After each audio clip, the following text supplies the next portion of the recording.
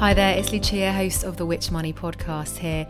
Before we start today's episode, I just wanted to tell you about a really handy new tool from us here at Which, and even better, it's free. It's called My Money Health Check. All you need to do is answer a few quick questions about your finances, and then we'll do the rest, pointing you towards our brilliant Which advice that we think you'll find really useful. Once again, that's My Money Health Checks. If you want help with cutting your bills or making your money go further, it's the place for you. Just head to which.co.uk/My Money Health Check.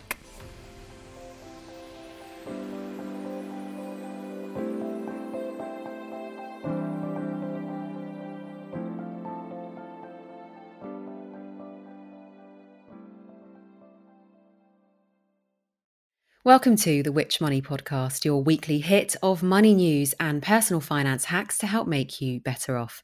I'm your host, Lucia Ariano, and here's what's coming up this week. I think all suppliers are facing quite significant challenges.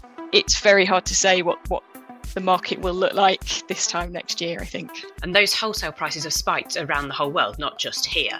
And that's thanks to increased demand for gas from economies reopening after the COVID-19 lockdowns, higher demand from Asia, and a summer that was less windy than usual. I think my worries are that Ofgem is going to find a very quick fix. There are many reasons why business customers like us in particular choose to go with a renewable energy provider. This week, along with Which energy expert Sarah Ingrams, we have a brilliant bumper episode bringing you the latest on the energy crisis with so much advice and industry insight. Find out what happens if your firm has gone bust, by how much your energy bills are likely to shoot up in 2022, and whether there's any hope at all in switching providers. We are Which. After a tumultuous few months for energy suppliers, last week we saw the biggest firm yet to run into difficulty. This was Bulb, a company with 1.6 million customers who had previously claimed to be the fastest growing company in Europe and paving the way in helping people lower their energy bills and carbon emissions. Though sadly, it has become another casualty of soaring gas prices. And since then, a further 3 companies have gone under. We're recording as usual on Thursday, and Zog Energy was the latest to go just yesterday. But unlike the other suppliers who have recently collapsed, Bulb has been put into what's being called special administration. Soon we'll be discussing what this is and why Bulb is the only supplier to be going through this process. But Sarah, can we first rewind a bit, starting with some background on why the energy market has gone into meltdown this year? Over the last few months, wholesale prices have risen a huge amount and fast. So we saw a 250% increase in wholesale gas prices between January and September, plus a power price spike last month, which was reported to be the second highest level on record. And those wholesale prices have spiked around the whole world, not just here. And that's thanks to increased demand for gas from economies reopening after the COVID-19 lockdowns, higher demand from Asia, and a summer that was less windy than usual, so gas was more relied on. Meanwhile, there's a price cap in place to protect domestic customers who are on out of contract or default tariffs. And this limits the amount that suppliers can charge them. And there's about 15 million people on those price cap tariffs. So some companies are buying energy at much higher prices than they can sell it to customers. So they're losing money, so they're becoming insolvent. Some companies can weather the storm better than others, thanks to their strategies for buying energy, their investors, or the other arms of their business. Now, wildly, so far this year, over 20 domestic suppliers have gone bust, with 3 collapsing last week alone. If we take Bulb out of the equation for a minute, all of the other providers have followed the same process. What has this involved, Sarah, and what has it meant for customers? So far, when an energy company has collapsed, it has gone through the supplier of last resort process. You might also have heard it called SOLAR, and Ofgem runs this. That guarantees that your gas and electricity supply continues as usual and that any credit you have with your supplier is protected. Ofgem finds a new supplier for you, and this typically takes a couple of days or not more than a week. It will run a competitive process to find the best fit supplier for all the customers of the firm that's failed. So while you're waiting, if your supplier has failed, take meter readings. Ideally, take a photo of them so you know how much gas and electricity you used when your firm closed. It's also a really good idea to download any bills or statements from your online account, or even take a screenshot of your balance so that you have proof if you need it later. Ofgem also advises that you don't try to switch supplier at this point so that the process of transferring you over to the new firm and paying back your credit goes as smooth as possible. Once they've chosen the new supplier, it will get in touch with you to tell you how the transfer is going to work. It will move your account across, it will add any outstanding credit, it will set up your new payments. This part can take longer, sometimes a couple of months, depending on how long it takes to get the information from the administrators of the old supplier to the new supplier. And what you pay is protected by the price cap, but that doesn't mean that your bills won't rise compared to what you were paying with your old supplier. Sarah, we have a further question on this from a customer who's being transferred to a new supplier. Nicola commented on the Which Facebook asking, what happens to us on prepay meters? I have a smart meter that only works with some companies. I don't want to be on a direct debit, but can't see how my meter will still work. Sarah, what happens if you're a prepayment energy customer and your firm closes? So the new supplier will be chosen for you and you'll be transferred across to it just the same as if you pay in a different way by direct debit or by cash or cheque.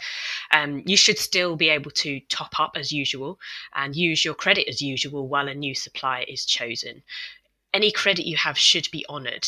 If you have a smart prepayment meter, your new supplier can get the details of it from the central wireless network that connects all smart meters.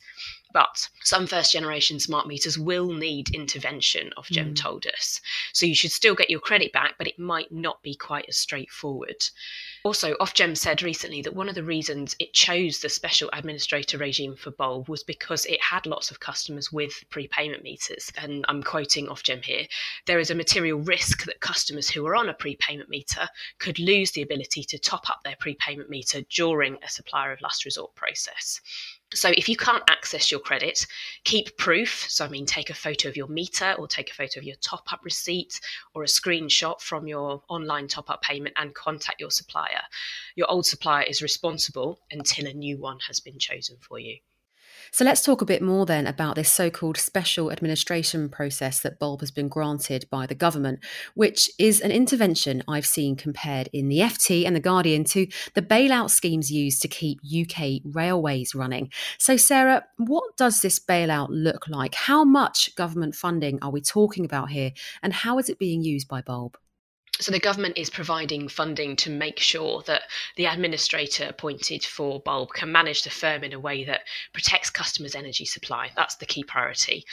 It set aside £1.7 billion to run the company in the near future. The government says that it can recoup these costs at a later date to make sure that it gets the best outcome for Bulb customers and for the taxpayer. And during this kind of limbo period, what does it mean for Bulb customers? Let's first hear from one of our listeners, Paul, about his experience since news broke of Bulb's administration and the questions he's now left asking. The first inkling I had was actually via Twitter. I saw a post in my feed from one of the news channels, and then I went on to Bulb's account itself, and they informed everybody that this was the situation and an email correspondence would be forthcoming. And within a few minutes, that email correspondence, did come through. And that was the first that we heard of it. And since then, I'd say the amount of communication since then has been extremely limited. So we're still very much in the dark on certain aspects as to what happens next. I think my worries are that Ofgem is going to find a very quick fix in order to migrate customers from one provider to another, without necessarily considering, well, actually, that there are many reasons why business customers like us in particular choose to go with a renewable energy provider. Obviously, there are still some who are still in existence. Will we have a say in who we go to? And if not, is it going to be a case of, well, it's going to be one of the big five or big six providers who aren't necessarily in sync with what we're all about? And do we then need to start the process all over again of selecting and choosing a new provider and going through the whole process of re-registration that way? We should point out that Paul is a business customer at Bulb, but he does raise a very important point about whether customers have a say about which supplier they move to. Now, Sarah, as we've already said, Bulb's case is unique. So where customers of other providers are being transferred to another supplier from the get-go, what's happening for Bulb customers? And if Bulb's administration ends with customers being transferred, are they likely to have any say over who takes over their supply? Bulb is operating as usual for customers at the moment. The special administration regime is set up to protect the customers of a large company that has become insolvent. So that means that the business can continue to trade as usual. So Bulb's customers still have their energy supply as usual. Their credit balances are protected. Their tariffs haven't changed. Their top-ups will work as usual if they're on prepayment meters. Smart meter installations are still going ahead. So there's nothing that Bulb customers need to do at this stage. As you mentioned, a special administrator has been chosen to run Bulb, and it will do this until either the company is rescued, so maybe restructured, till the company is sold, or until the customers are transferred to other suppliers. It's too early to say at this stage what is going to happen with Bulb. It's very unlikely, though, that customers will have any say over who takes over their supply. However, you are free to switch to another energy supplier while the special administrator is running Bulb, if you wish. And we'll speak a little more on switching later. But first, speaking again on this special administration process, as we already mentioned, Bulb is just one in a long line of suppliers to go into difficulty this year. Why has it been singled out and treated so differently? It's about size. Bulb is more than double the size of the next biggest firm that has failed this autumn. The special administration regime is there to protect customers and ensure that they still have energy supply when a big provider fails. Ofgem also explained that with so many suppliers going bust, the systems in the industry are under quite a lot of pressure. So adding Bulb's 1.6 million customers to that usual supplier of last resort process would take a long time. It would put the system under more strain, and it would slow down for things for customers who are already going through that process.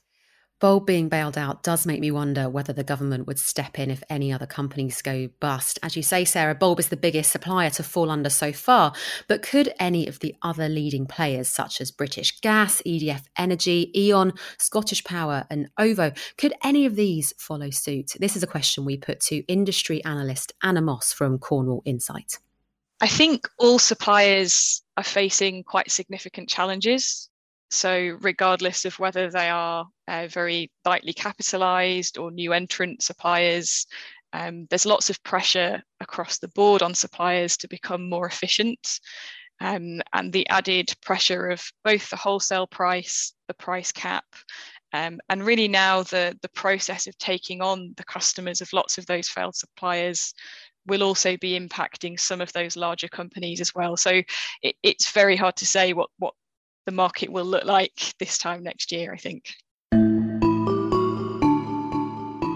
Anna mentions the price cap there, and in October this increased from $1,138 a year to $1,277. Sarah, we've mentioned this a little already, but just for the record, can you explain how the price cap relates to your energy bill?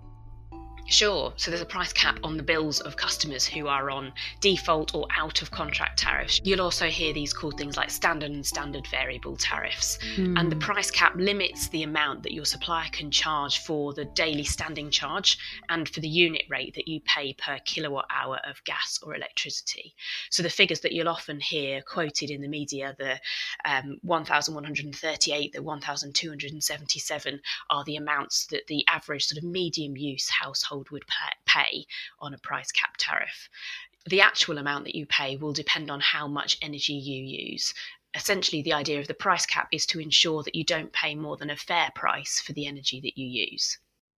So the most recent rise of the price cap is an increase of nearly £140. But if you were on a fixed deal, which ended and moved to a tariff at the level of the price cap, you would likely have seen an even bigger increase. But this could be a drop in the ocean compared with the increase for the price cap that's being predicted for April 2022, as Anna Moss explains. The price, it would be a huge increase, we think, that would come through in April time, given the increases we've seen in the wholesale markets in the 6 months prior to that. So you might be looking at 30 or 40% increases For energy suppliers who've had this lower cap in place, which has protected that cost increase going through to consumers, but as we have said, it's created that risk for energy suppliers. It means they'll see the increase being passed through more to customers at that point in time. But of course, we are looking at substantial increases for consumers. And customers are able to switch away from the capped prices, but at the moment, it's very difficult to access a new tariff. Lots of those fixed tariffs that are available are at the moment priced above the level of the cap. So most consumer bodies are recommending that customers stay on the capped price for the time being. A potential rise of 30 or even 40% would be a hit really felt by consumers.